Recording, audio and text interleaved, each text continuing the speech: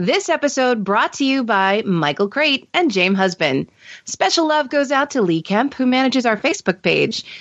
If you like what you're hearing here on the SciFi Diner, feel free to leave us a tip at patreon.com/sci-fi, spelled the right way. And by Audible. Get a free audiobook when you sign up today. audibletrial.com/sci-fi diner. Engage. Science fiction is an existential metaphor. It allows us to tell stories about the human condition.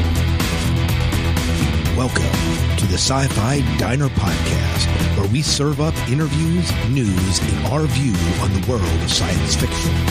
Come, grab a chair, and join the conversations. I'd say we've got an unexpected guest. Roads? Where we're going, we don't need roads. I've got a bad feeling about it. Quiet. What? Welcome to the SciFi Diner Podcast. I'm one of your hosts, Scott Herzog. And good evening, I'm Miles P. McLaughlin. And we are once again sans M tonight, but tonight, instead of a cruise, we're going to blame Home Depot. M is being a good daughter to her mother. We can't hold that against her. But Home Depot is being a bad son. I'm just saying.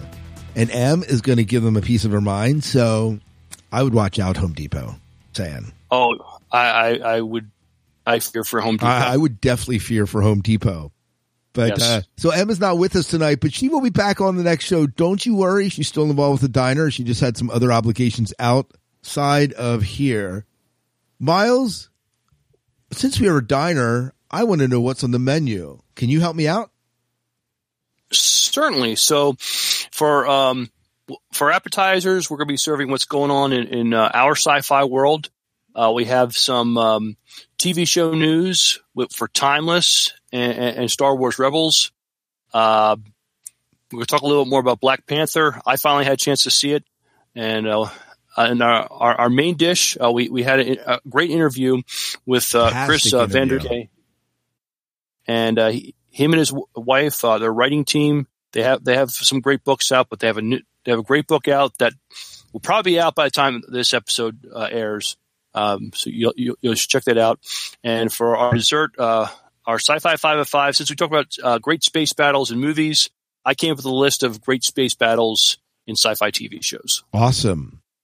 I thought when you were going to say certainly that you were going to do it in the style of the Three Stooges. No, I'm going to leave. That's another thing I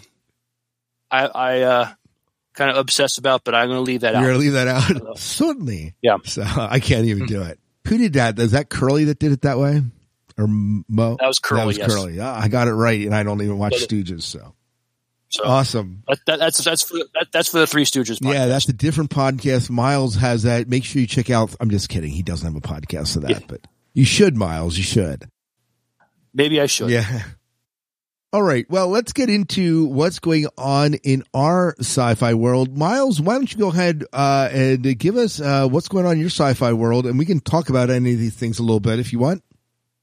So I did get a chance to see Black Panther. Really enjoyed it.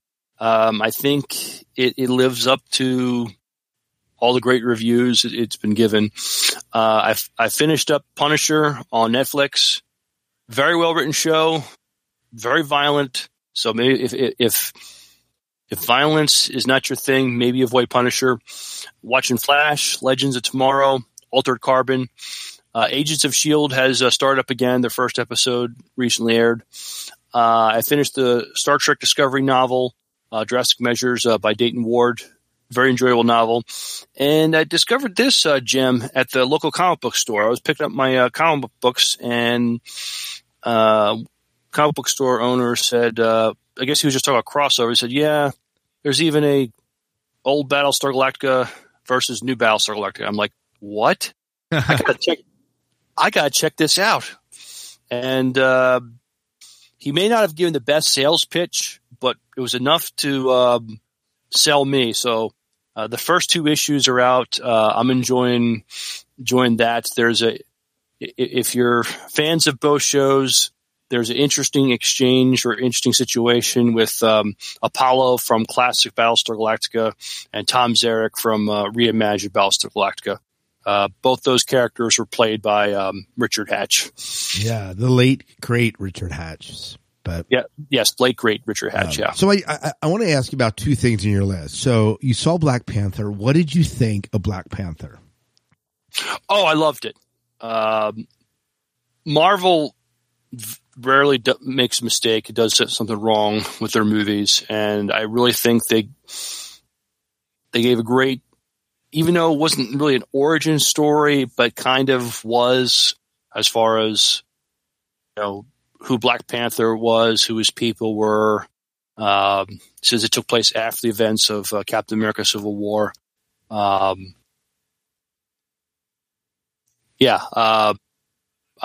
enjoyed it a lot.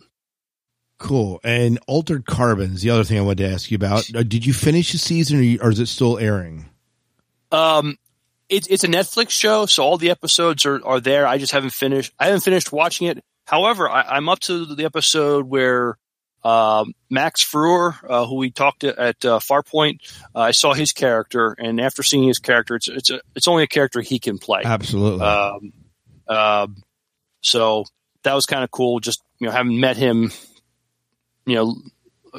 about a month ago, now seeing him, on this show. So that was really cool. Well, I'm looking forward to bringing the interview. I haven't even listened to the interview yet because you had a chance to do it at Shore Leave, and I couldn't be there. But I'm so excited to be hearing that interview that you had with him. So he gave us a great interview. Well, in my sci-fi world, so it's actually not a heck of a lot. I watch a few anime shows, but nothing of consequence. Actually, I take that back. I'm rewatching The Boy and the Beast, which is absolutely a fantastic anime movie if you're into anime. Also reading Wise Man's Fear. This is a Patrick Rothfuss book that I'm reading for the podcast, The Orbital Sword, which I do with David Moulton and Jim Arrowwood. Jim Arrowwood is a listener of the show. And I am also rewatching Doctor Who. My son, Kiefer, is absolutely loving Doctor Who, and so we began watching the very first season. And by first season, we're talking about the Christopher Eccleston era. We didn't go all the way back to the 50s, but I was going to ask about that. No, just started with Christopher Eccleston, and he really liked it, and so we watched it together. And I plan on continuing that with him in just a little bit. So that's it. That's what I've been watching. I'm behind in X-Files and behind in some other things. I did watch Black Panther, as we talked about in the last show. I just think it's great that you're introducing your son to Doctor Who. Oh, me too. And he loves it. And actually, I should say that he requested it because he has some friends in his 5th grade class that are avid Whovians. Mm-hmm. He is convinced that he needs to watch at least 10 episodes of Doctor Who to be considered a Whovian. So a lot of material out there. Yes. We'll see how far we get. Well, let's move into some of our science fiction news. So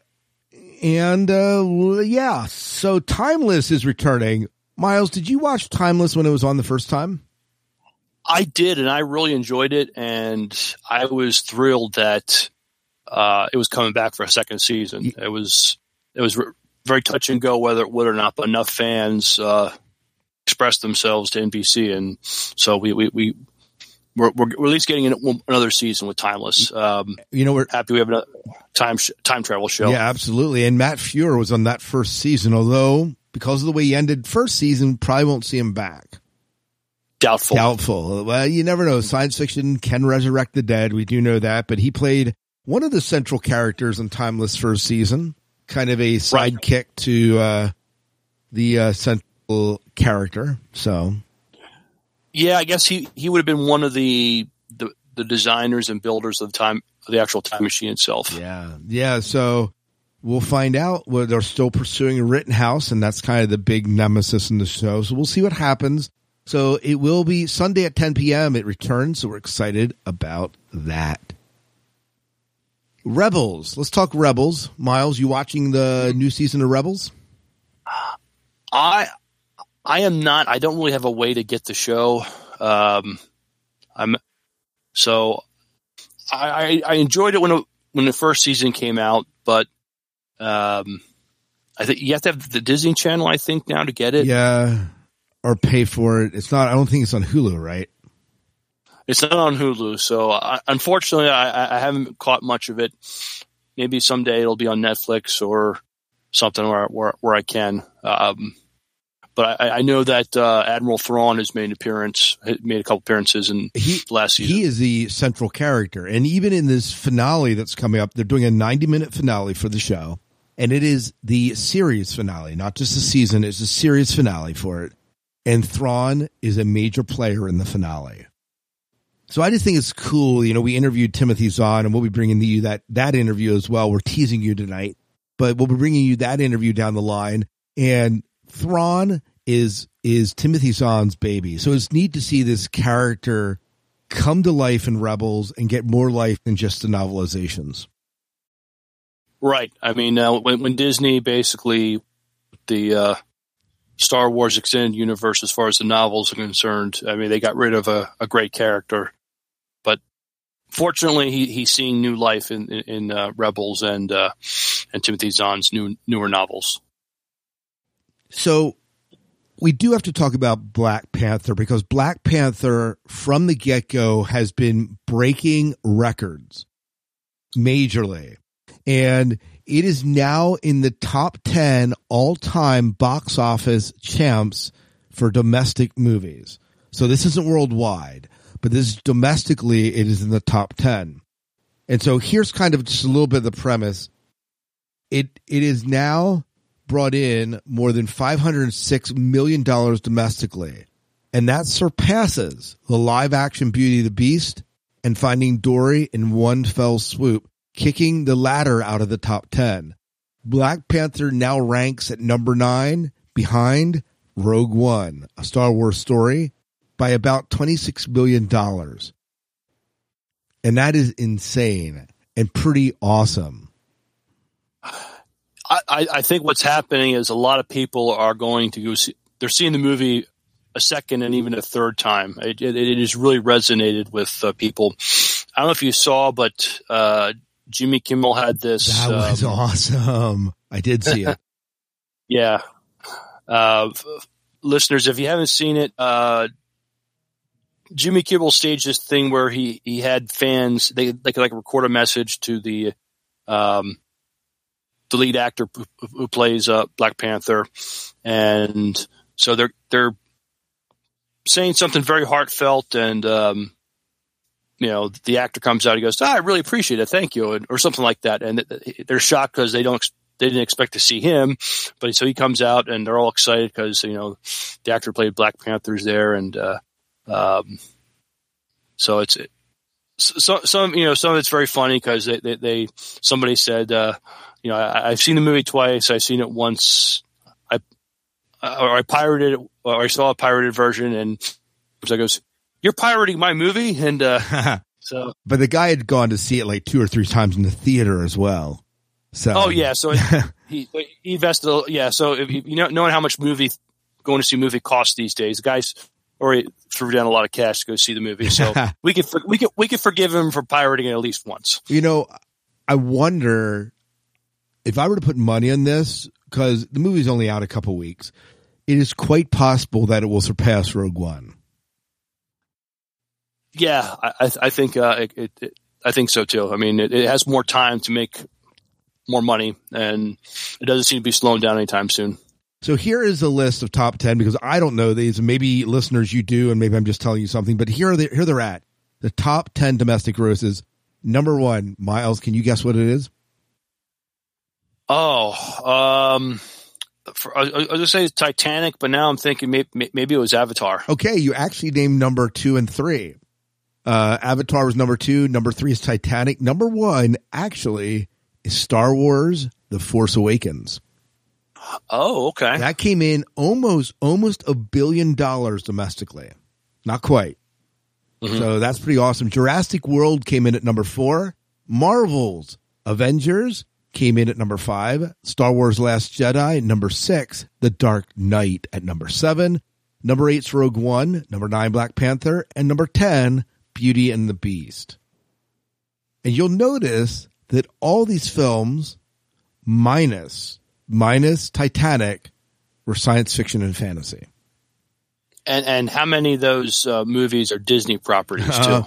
Let's see. Well, Force Awakens, Marvel's Avengers, Star Wars, at least 4 or 5, maybe, well, probably 7 of them. So Avatar, Titanic, and Jurassic World are not, but they're all Spielberg, right? No, they are. 2 of those are Cameron, 1 of them is Spielberg. Right. So, Disney is putting out, blockbusters as far as, making movie making money in a very short period of time. Well, and I guess that Dark Knight is not also Disney, but yeah. So, well, very cool. And then when you jump down to the next 5, it's Finding Dory, which is Disney. Star Wars Episode 1, which wasn't Disney, I guess is now owned by Disney. Then it's Star Wars, the original one, Avengers, and Dark Knight Rises. Notice at that point we're still predominantly in science fiction and fantasy. Yeah. So, get that Oscars. I mean, that's where, Well, they don't. I guess it's not where the money goes, but all right. Well, very good. So this is, anyways, that list that we weren't planning on talking about, but that's pretty cool. Pretty cool. All right. Well, before we go in to talk a little bit about our interview that we're going to do tonight, we're going to play a promo. This is a promo for Zogpod Studios, who produces the SciFi Diner Podcast. If you are a podcaster and are looking into getting into podcasting, you want to check them out. Do you dream of starting a podcast like the one you're listening to now, but don't know where to start? Or perhaps you're a podcaster looking to cut down on your editing time. Zogpod Studios offers a full range of podcasting solutions for podcasters who are just starting their journey to seasoned podcasters looking to create more content. With over 10 years of podcasting experience, our staff can help you develop intros and outros, edit your show, master it, and help connect you to your audience. Visit us at zogpod.com to find your podcasting solutions.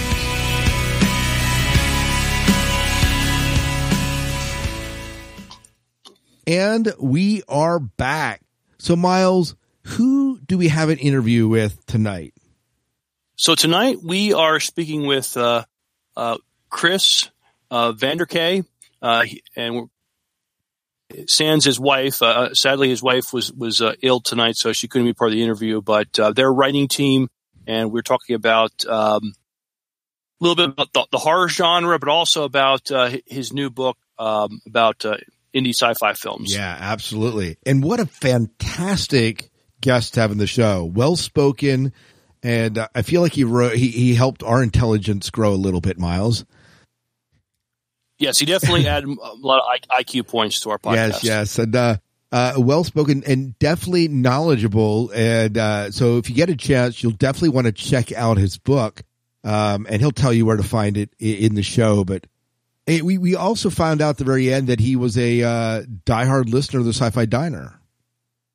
Yeah, that was nice to hear. And we sort of helped, make his days bearable in hot when he was landscaping. I went back the other day just to listen to the Christopher Heyerdahl interview that he did, and I am grateful that we are still recording and that we have grown. Because our audio quality back then, God bless Chris if you listened to it. But I guess it was many podcasts that had that quality. But we definitely have improved, at least hopefully a little bit along the way. So, we have. But anyways, without further ado, here's our interview with Chris. Hope you enjoy it, and we'll catch you on the other side of the interview.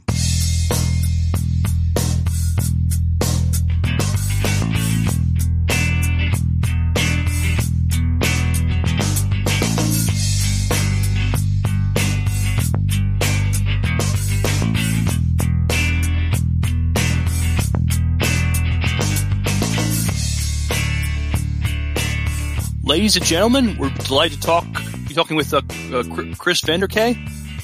And he and his wife are a writing team. They have wrote the book, The Anatomy of Fear, Conversations with Cult Horror and Science Fiction. We'll be talking about their new work that's coming up. Chris, we're delighted to have you on the SciFi Diner podcast. Thanks for taking time to talk with us. Absolutely. Thank you guys for allowing me to come on. Awesome. Especially with a book release right around the corner. Yeah, I don't know when this drops. Depending on how fast, it might already be out. Who knows? Yeah, well, it'll be closed. I typically have about a 2-day turnaround, and if we have a snow day tomorrow, because we have snow in the East Coast supposed to be hitting us, I might get it done. Yeah. So by the time our voices hit your ears, you may be able to go and buy that book as we speak. Absolutely. Well, we'll talk about where they can buy that in just a little bit. You have an interesting book out now. You're going to have a new book out real soon, but you and your wife have very interesting day jobs. Can you tell us a little about what you do on the side, or your day job? Oh, so one of our numerous side hustles, right? Yeah, actually, Kathy and I are both professors currently, and we came about it the long way around. Usually, people become professors, and then they're like, "I'd like to publish now that I have a steady job." And we did the opposite, the way that you're not supposed to do it, which is we became writers and did it for many years, and then noticed that bills were not being paid. So we thought we should probably look into that, maybe start paying some bills. So we started going back to school while we were putting out books, and we got our master's degree. So now we teach, depending on the semester, we teach English, we teach intro to film, poetry, different courses like that. I'd love to obviously eventually move into teaching courses that focus on science fiction and horror, but you have to be into the system for quite a while before you can start suggesting things that people find to be offbeat or, uncommon. So, but hopefully I'll be able to get there to start teaching sociology of science fiction or philosophy of horror classes, things like that. But that's what we do during the day. That sounds awesome. That's awesome. If I was in college, that's the kind of stuff I'd like to take. That's something I would definitely gravitate to, as far as the class to take. Yeah, well, we've been smuggling that kind of conversation into any course. We've been teaching English Comp this semester, and I taught we were teaching a concept essay, and I basically used a segment from the horror documentary that we made to show them how you present the concept and then how you define it and defend it. So that was kind of fun. Well, that is cool. I've been finding that too. I'm an English teacher in my day job, and teach seniors in high school how to write. But I've been incorporated some Star Trek into it. Some Back to the Future. I am now teaching a science fiction lit course that we kind of weaseled into the system. So I'm with you on that to get the genre in. So yeah, we're creating all the things that we desperately would have appreciated when we were stuck in high school. Isn't that the truth? You're an author, a journalist, or at least you've dabbled in journalism at least a little bit. But you also dabbled a little bit in TV movie writing. Can you tell us a little bit about what you've done in TV movies? Yeah. I would love to fully endorse the film that it ended up being made from a screenplay of ours. What I will say is it has been a great boon to us because it always looks good on any resume when you get to tell someone that you made a feature film that premiered on the Hallmark Movie Channel. However, having said that, the thing that nobody ever tells you when you write a screenplay and you are only the writer is that the second that you're done with the screenplay, you have to start saying goodbye to all of the things that you love about it, because those are the things that will inevitably be trimmed out. We wrote a Western feature screenplay. It's we sort of called it. It was like sort of a dark spiritual successor to Unforgiven. Like if the flip side, like what if he had not left? What if he had tried to become a good man and not fallen back in his ways? How would his life have changed? We wrote that. It ended up becoming a very sort of preachy Christian film that ended up on the Hallmark Movie Channel that was produced by Rick Santorum, failed presidential, from his failed presidential run, he went on to create this company that then bought our film. And so through no control of my own, a failed presidential nominee put out a film that I don't really feel like even reflects particularly the script that I wrote. So there's the good and bad behind any film that you didn't shoot yourself. Yeah. Well, I think that's probably not uncommon for writers to release a script into the wild and have it be, when it comes to fruition, it doesn't quite look the way they were intending. Yeah. What are we, 45 years down the line? Robert Towne is still complaining about the end of Chinatown, Yeah, So true. Yeah. So I guess it's to be expected with the market. And but you're right. You do have the credit, and that looks good on a resume. Yeah. No, it opens doors that would not have otherwise been open. So while I'm always honest about the circumstances, I can never say I'm mad about having how the way it played out, because, I have something I wouldn't have otherwise had. Yeah, absolutely. I know why sci-fi appeals to me. Why does horror appeal to so many people, whether that be in either the literature or on the screen, in your opinion? That is a fascinating question. And I think while I can give a certain level of high-minded answer, the first thing I can admit to is the reason that I'm still writing about it is because I'm basically still trying to figure that out. I can understand why certain aspects of it appeal to me. But then there's this enormous question I've always had with horror, which is horror is designed to make you uncomfortable. It's designed to put you through things that you wouldn't want to go through if it was in real life.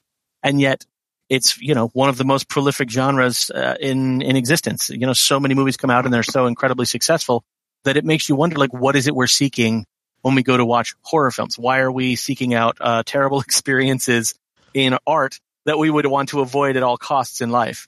And, I think, not to, plug it again, but we made a documentary called Fear Man, which is actually available on Amazon Prime currently, if anybody has access to it. It's called Fear Man because I posit a theory that the idea is that we seek out horror films because they're honest with us about our own culpability in almost every problem in existence. I basically posit the idea that horror films are trying in many different symbolic ways, about 5 different symbolic ways, to remind us that man is almost always the problem in any circumstance. Certainly in any horror film, he's the villain, but also sort of subtly in real life, we're almost always the problem. And I think in some ways horror kind of reminds us of that, in an existentialist way, but also I think in a spiritual way, that we're responsible for the harm of other people as well. And we need to think about that. We need to consider that. And it's one of the few genres that shows you violence on a personal level so that you can recognize the impact of violence on other people in a way that dramas and action films and things like that don't really dwell on. So I think that might be part of what draws us to it, is a sense of being told something honestly. I guess the question that kind of leads to then is, do we learn from it?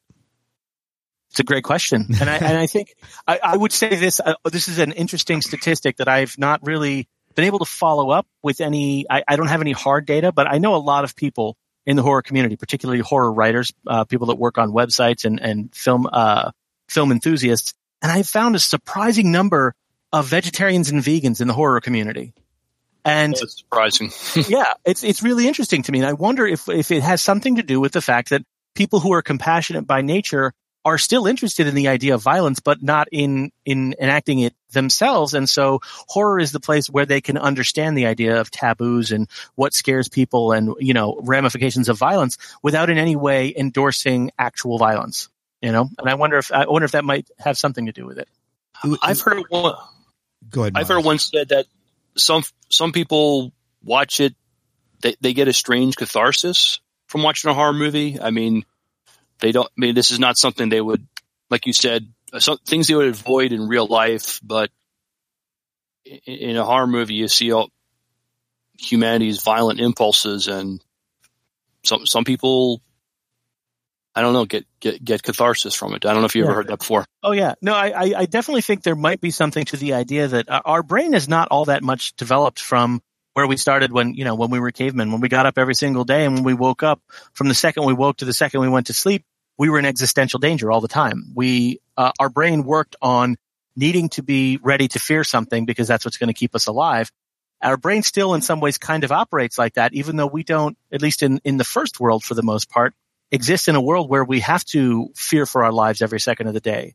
And so I wonder if sometimes the way that modern anxiety has taken hold of the human psyche is because we don't have a place to put the fears that our brain still produces in us.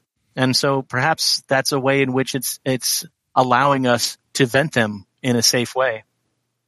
And I wonder, going back to the other question, is if we did a study on violent crime, if there's a statistic that says people who I don't know how you would do that, where you'd say, well, people who watch horror are less prone to commit violent crime.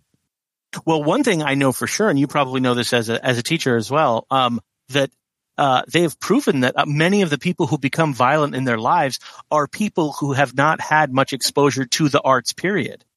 And one of the things that does is it makes it difficult for them to be able to differentiate between art and life if they haven't been exposed to it early enough and understand the differences between it.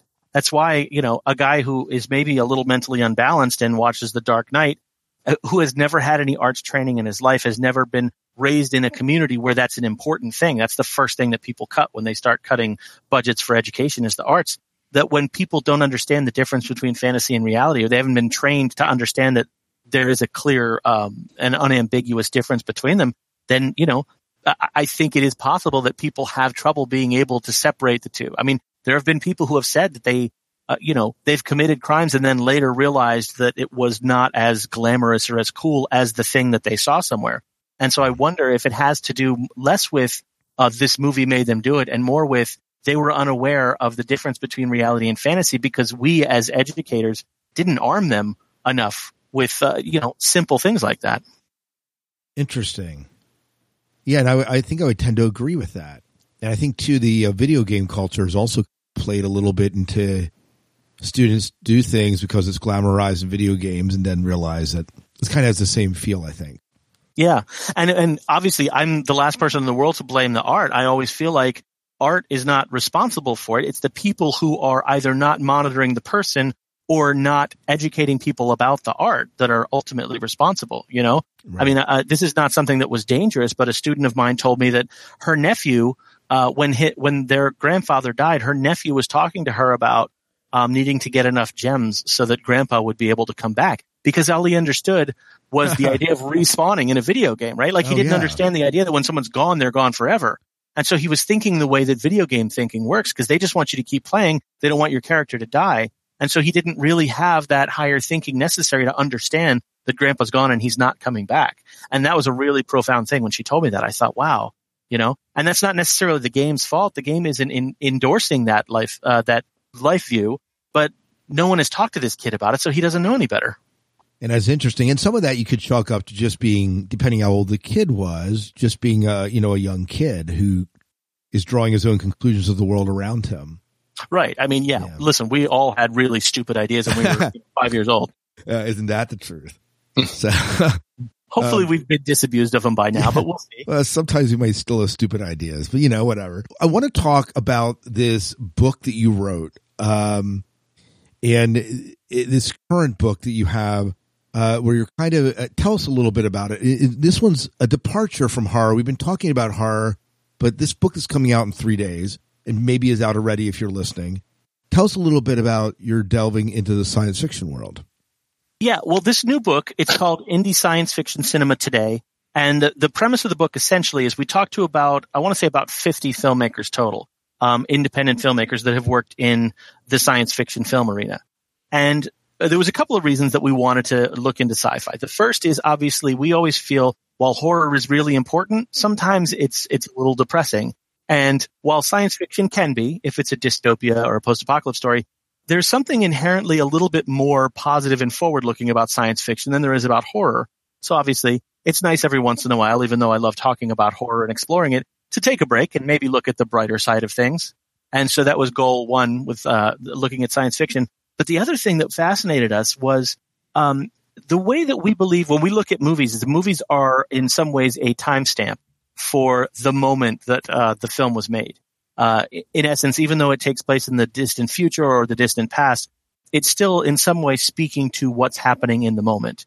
And all of the great films, whether they're conscious or unconsciously doing it, they are doing it.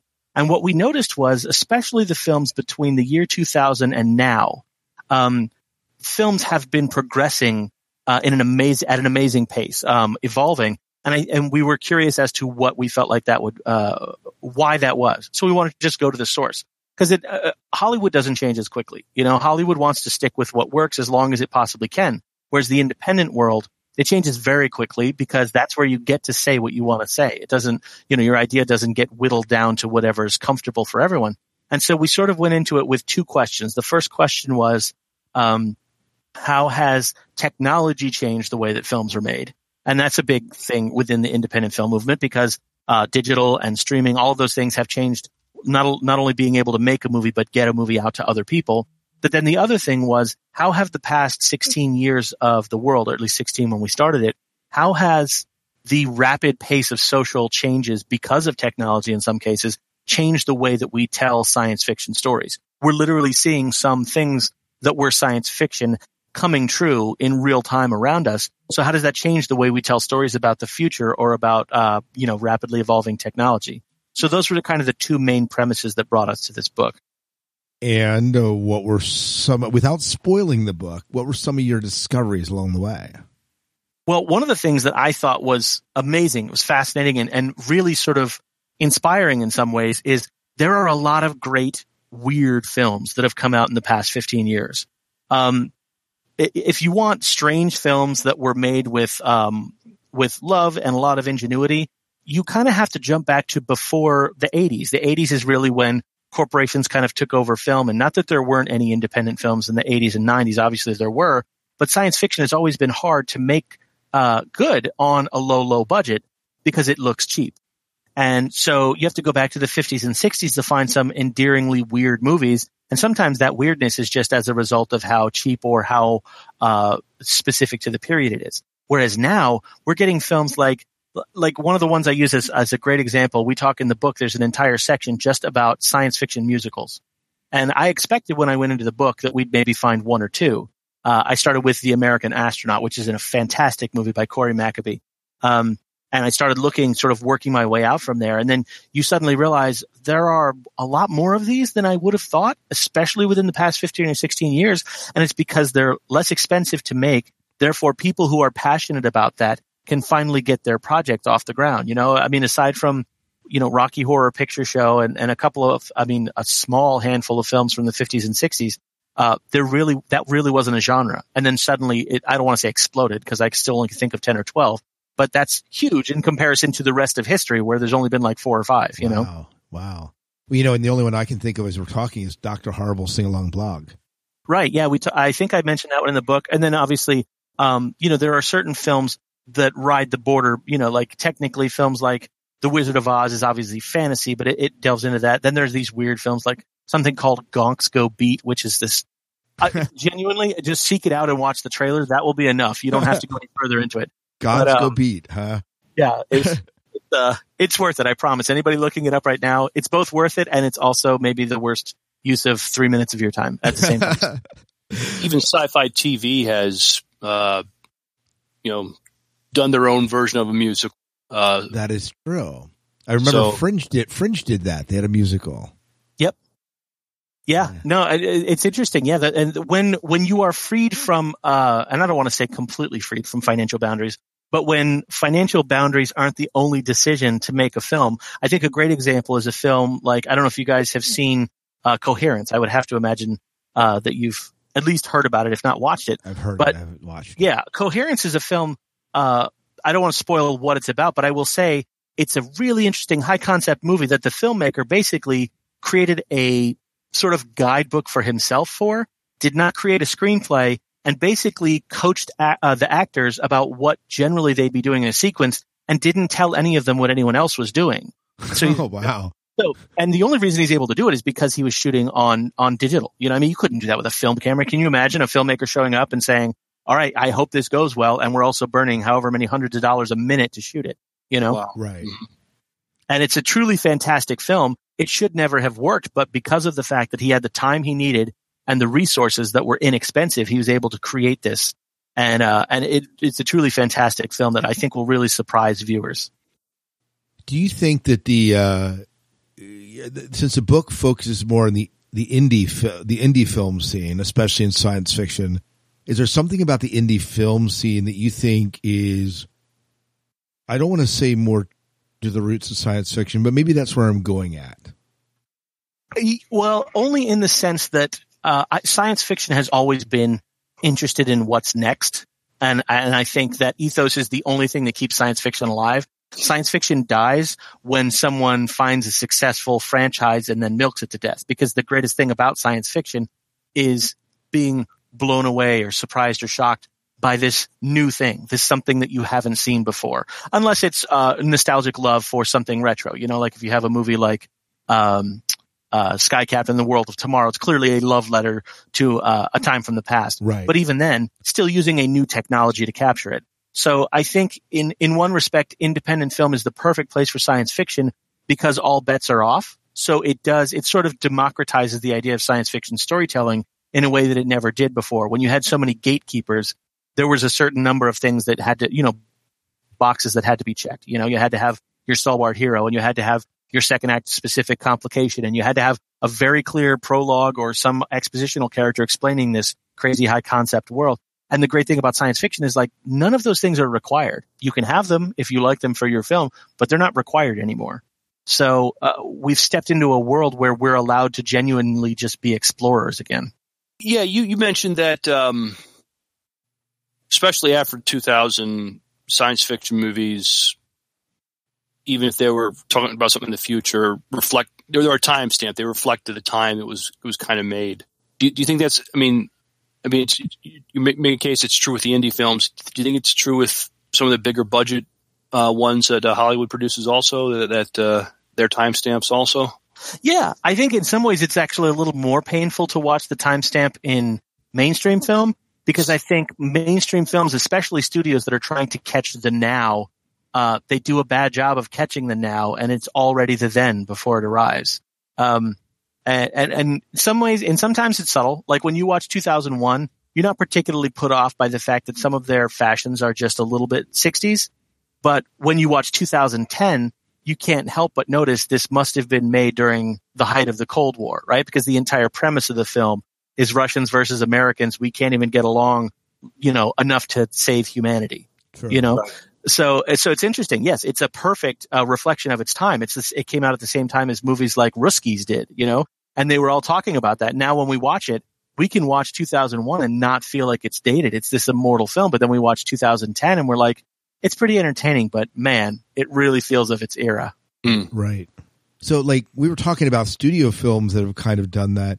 I think one of the ones that I've watched most recently that has really kind of startled me and made me really rethink my use of technology has been The Circle. Seen The Circle?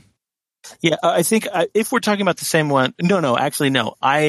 We had a film called just Circle that was in the book. I thought that one. Are you talking about the one with Tom Hanks? Yes. The one that's yeah. No, I read a bit of the book that it's based on, and it terrified me to the point that I put the book down, intending to just take a short break from it, and have just basically been terrified to return to it because it really does make you sort of rethink life. Well, it does. It says, "Well, I carry this cell phone. Do I want this cell phone? Do I want to be?" It really does. It's in fact, I was talking with Dave Sellers, a guy that listens to the podcast today because he worked where I do, and he was just telling how he just watched The Circle, and he was like, I just want to get rid of every piece of technology I own, Yeah. Well, and Black Mirror is another fantastic example of a show that will immediately make you recoil from any piece of electronics in your house. Yeah. And of course, we watch it and go back to it. And here we are on Skype recording a podcast that people listen to on their digital devices. So exactly. Well, we're like abused spouses, right? Like we know that they're going to hurt us, but we just keep coming back because the relationship right now is pretty good. Oh man, I'm disturbed now all over again. Yeah. No, it's a super inappropriate comparison, but the history of humanity is that, isn't it? Like we keep revisiting things that keep screwing us over, and for some reason we think we got it figured out better the next time until we fail again. Right. Oh, I'm disturbed. Great talking to you, Chris. Thanks. No, sleep well. Yeah. Tell us again the name of the book, and also tell us where people can pick it up when it comes out here in a couple days. Sure. The name of the book is Indie Science Fiction Cinema Today. And then the subtitle is Conversations with 21st Century Filmmakers. My name is Chris Vander Kaay. I'm one of the authors, and my wife, Kathleen Fernandez Vander Kaay, is the other author.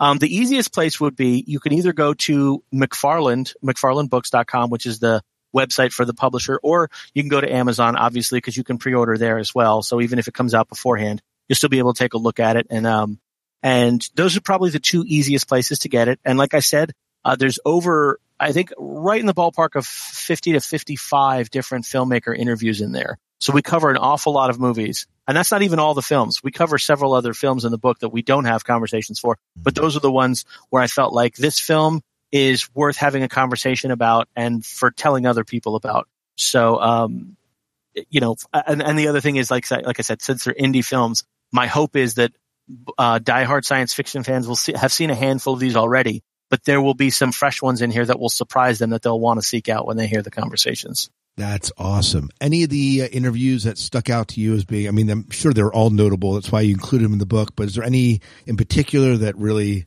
struck a chord with you as you were doing the interview? Well, I'll say this. All the conversations were great and all of the films were really good. It's the reason I wanted to talk about them.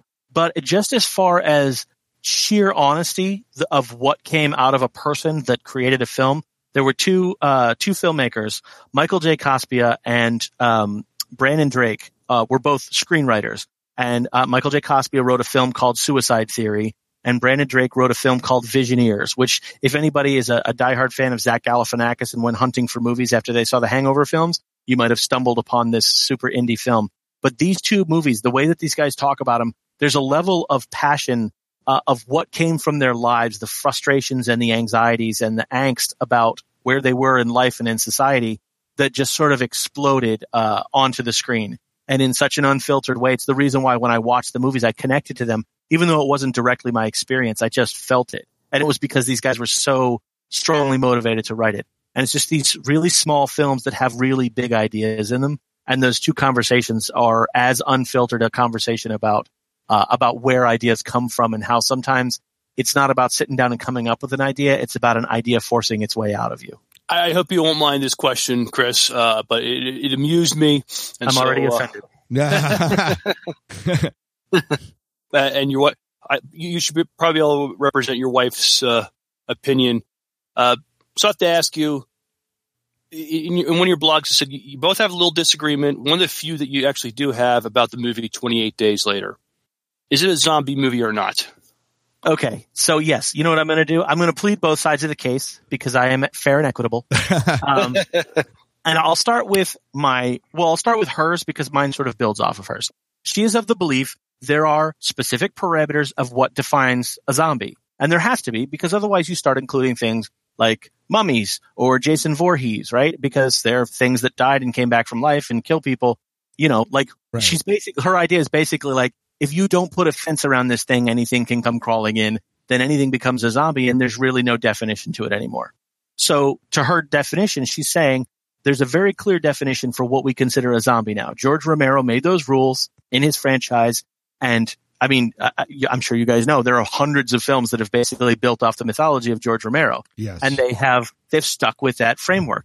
So her argument is 28 Days Later breaks numerous of those rules. The people don't die. They immediately turn into whatever. They don't really eat people in the traditional sense. They mostly just attack and mutilate them, but it's not really to feed. It's mostly just because they're out of their minds, right? So there are these elements that completely shift what you would consider the standard zombie mythology. And so in that respect, I think she's 100% correct. And so does she. However, my thinking has always been those were not the original zombies. The original zombies were people that looked like they were dead because of some drug that they were given in, say, Haiti or in any voodoo practicing country, maybe in South America or Africa. And then they became slaves of the will of the voodoo master, right? So they were never actually dead. They were these things that were following the voodoo master. They were still human, but they were being controlled. They were in the thrall of this human being. It wasn't until George Romero came along and created Night of the Living Dead, which, by the way, was originally going to be called Night of Anubis, and it wasn't about zombies at all. It wasn't until after the movie came out, people randomly started calling them that, and then he eventually copped to it when he made Dawn of the Dead, that those became the definition of a zombie. So my argument has been, well, if there's already been one massive evolutionary leap from voodoo zombies to what we consider George Romero zombies, then who am I to say this new leap where Zack Snyder has made them run in the remake of Dawn of the Dead, or in 28 Days Later, where Danny Boyle has made them rage virus monsters. Who am I to say that doesn't belong as the new evolution? I'm sure that there were people who were purists about voodoo zombies who were mad that, this young upstart Romero came along and took away their stories about colonialism and how white people ruin everything, And so in my way, while I completely agree that she's right, that is what a zombie has been since George Romero started, I'm a little more open-minded in the respect that I say, I don't know. I don't know if they're zombies. I think they might be, because I don't know when the evolutionary step happens and when the new definition of zombie comes about. But I do like the idea that you posit that, the original zombies were really a controlling of will. The sense where a person came under the influence unwillingly under the control, almost like a mind control type thing. And it was sort of a halfway between hypnosis and some sort of use, and which is in an interesting way more scientific based than our lack of explanation for the new zombies, which most people think is a sort of a science based monster. Right. Interesting. In a lot of ways, that broadens it up that there's a lot of ways that someone can be a zombie then if you go with the original definition. Yeah. Anytime we subjugate ourselves to someone else and let them control us. Yeah. And I mean, and if you look at it from that perspective, it also opens you up to, it's one of the reasons why it does make me a little bit sad that Romero zombies are the dominant one, because there could be a lot of really fascinating stories about traditional style zombies if you transposed it to what's going on in the world now, Oh yeah. Has social media made us zombies in some way? Is there some element where what in life is a zombie master now? What would we consider that, Oh, it's fascinating. I teach a article to my composition kids, and it's called My Zombie Myself, and it's some writer wrote it, and he talks about the rise and the popularity, mostly because of Walking Dead in the zombie genre, and how the reason we're so fascinated by it is because, answering emails and, dealing with all the things that come through social media is a lot like slaying zombies. They keep you keep slaying them just to stay alive. But, yeah, that's a fantastic analogy. Yeah, it is. So, but hey, we just appreciate you so much sitting down and chatting with us here in the SciFi Diner. Listen, it is an enormous pleasure, and I may have told you this off air, so just so that it doesn't look like I'm sort of pumping you guys up because I want the credit for looking cool. But before I became a filmmaker and an author, and before I went back to school, I was a landscaper. And I was a landscaper in Florida. Yes, I know that's the stupidest possible place you could decide to work outside 10 hours a day. But when I was a landscaper, the only thing that kept me alive every day, walking 16 miles a day, edging sidewalks and blowing off pavement, is being able to listen to shows with passionate people who talk to me and to everybody else about stuff that we loved. And you guys were one of the groups that did that for me. Oh, and awesome. It meant an enormous amount to me, and I know it does to a lot of your other listeners. So thank you guys for being that. And I promise you, when I walked for 10 hours a day. So when there's a show that's been on for this long and you discover it and it's been on for a while and you get to go back and you get back episodes and you get to catch up, it's like the greatest discovery in the world. So I just really appreciate what you guys have done for sci-fi fandom. Oh, well, thanks. Yeah, thank you. That's awesome. And we appreciate for what you're doing to continue to foster the sci-fi community with your new book. Well, I will endeavor not to drop the ball from here forward. Yeah. So if people want to find out more about you, where can they find out more about you and your writings? Well, Kathy and I have a website called We Are Your Neon, WeAreYour Neon. And that's basically our hub. WeAreYourNeon.com is our hub, and we've got it a bunch of different sections. We've got all of the lists that we've created, either at websites where we've done top lists or lists we've created, we have ones for all of the movies that appear in our books so that you could go and look at them and find out where you could find them.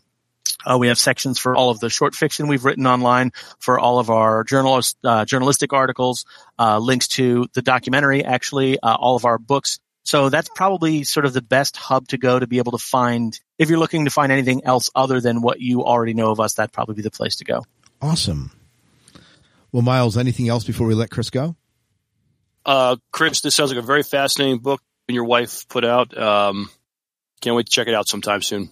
Well, I actually, you know what? I'll say it on here so you can hold me to it. Did I send you guys a copy? Because if I haven't, I will make sure that you guys get a copy of it to read. So, because I feel like this could fuel you guys' show for several more months, just working off of the stuff that you might not have caught from in here.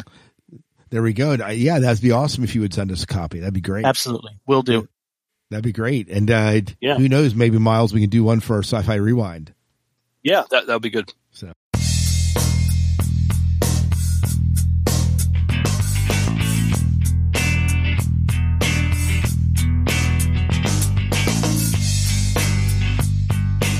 and we are back with some dessert. Miles, what's for dessert tonight? So tonight, we're going to talk about great sci-fi space battles from our TV shows. We talked about great space battles in the movies. So tonight we're just going to talk about it in the TV shows. It's not a top 5. The list I came up with, I don't necessarily say they're in a particular order. I just picked out 5 listeners. If there's great space battles in other TV shows, because I got to be honest with you, it was 2 of them are from Stargate, the Stargate shows, and the rest are pretty much Star Trek. So, and one Battlestar Galactica too. Right. Well, so what Miles is saying, if you don't like the list, blame him. Just saying.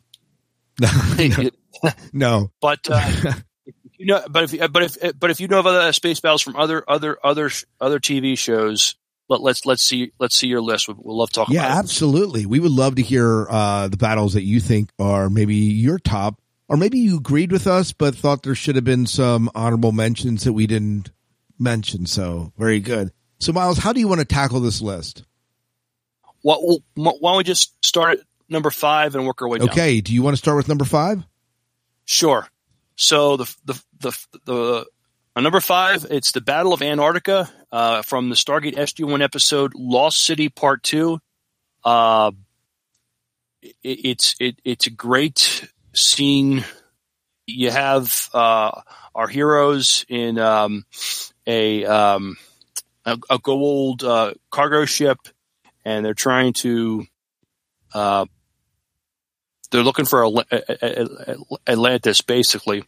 But Anubis and his fleet come into Antarctica, and I think the tension's high, the drama's high.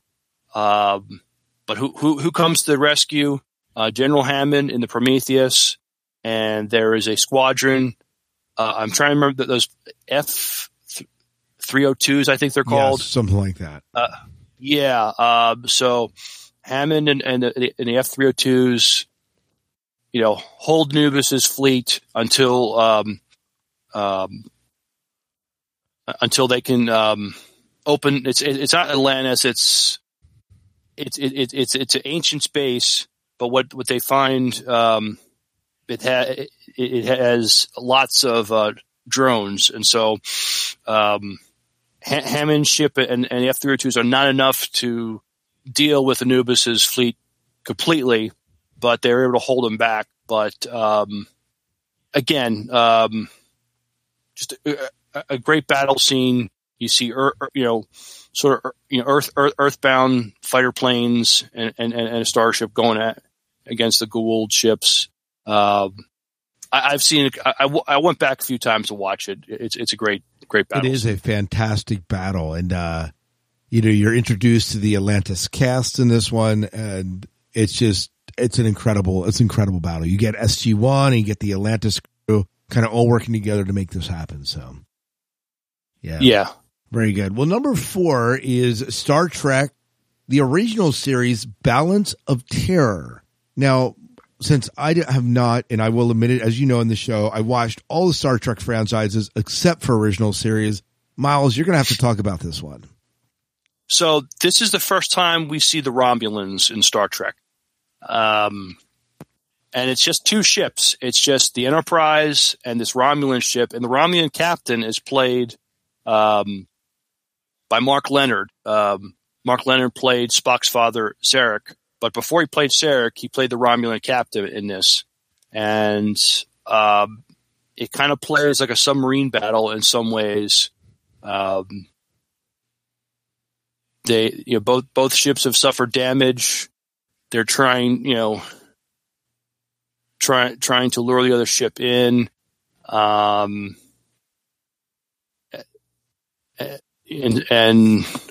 what ends up happening is the Enterprise manages to get I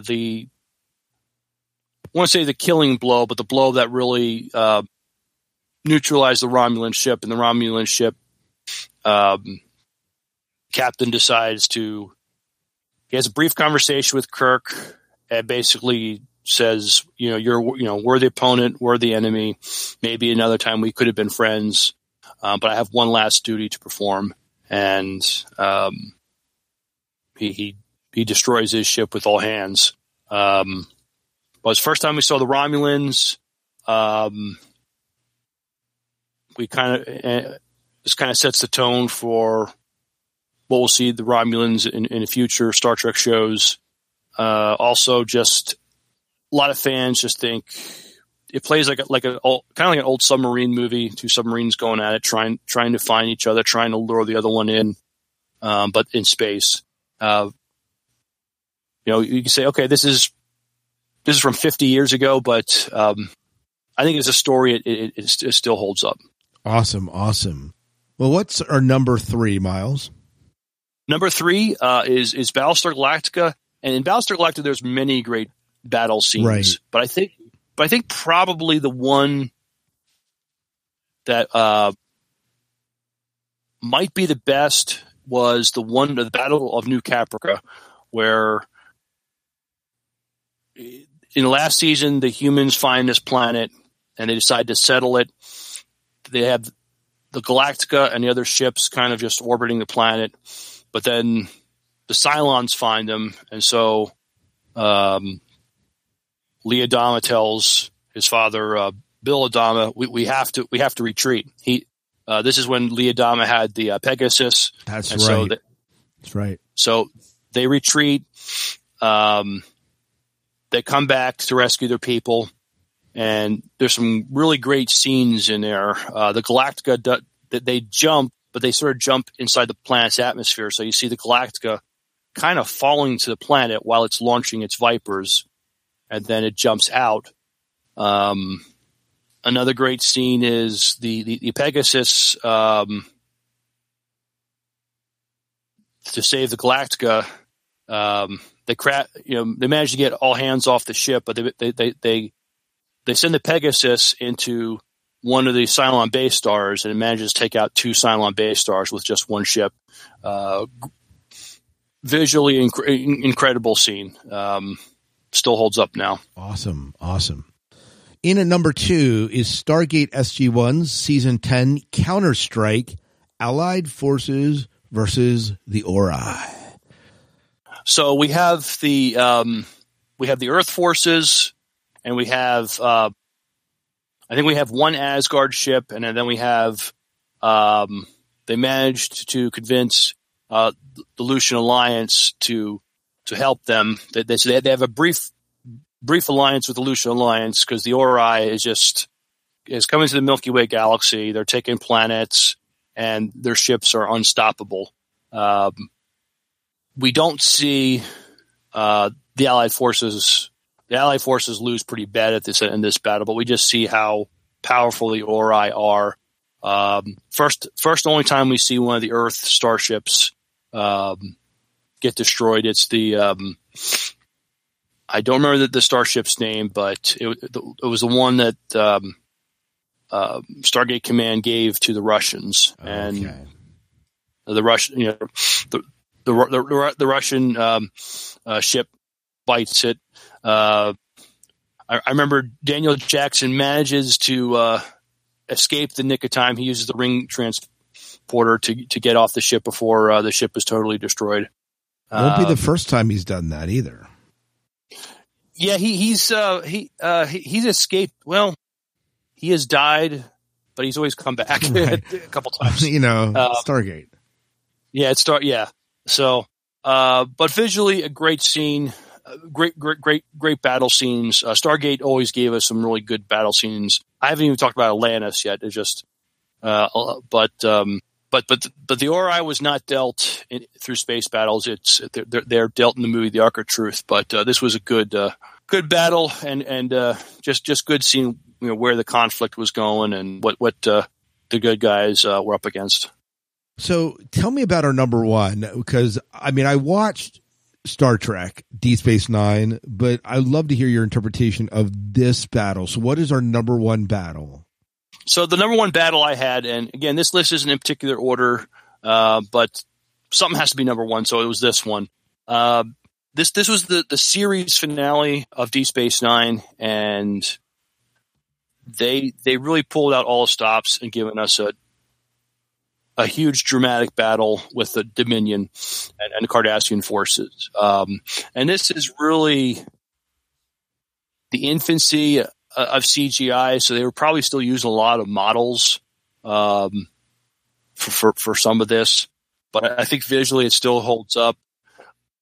But you just see the Dominion just beating the crap out of the combined Starfleet, Klingon, and Romulan forces. But it's dramatic at the end because what's going on in Cardassia, the Dominion have turned on the Cardassians, and the Cardassian ships since Dominion's turning on their people, they're right in a line with the Dominion, and so they're in a position to add their strength to fight the Dominion forces in space. And so it's an interesting turnabout that the Dominion's one ally then becomes their enemy at the end of this battle. Very good. Well, I think this is a good list. There's a lot of reasons why we love sci-fi, but there's nothing like a great space battle. And these shows have given us great space battles over the years. Awesome. Well, thank you for putting together that list, Miles. My pleasure. And with that, we are going to get ready to wrap up the show. As always, you can get a hold of us by emailing us at the SciFi Diner Podcast at gmail.com or visit us on our Facebook page. We would love to hear maybe your top 5 list on battles that you think are maybe the most important in science fiction. Or perhaps if someone wants to do fantasy, we haven't done that yet. Top 5 battles in fantasy. We could come up with a list like that, Miles. Yeah. Yeah, so that would be very cool. You can always follow us on Twitter. And we would love to have you support us on Patreon or just to drop a little bit of money in the tip jar. No obligation. But most importantly, we're just glad that you're listening to the show and visiting us every week as we record shows. Thank you so much. And anything else, Miles? No, I think we covered it. All right. Well, I believe that is about it. Until next time, we'll see you. Go ahead, Miles. Wrap up the show. Until next time, good night and good luck. We will see you. If you've enjoyed the conversation, the owners of this establishment would love to hear from you.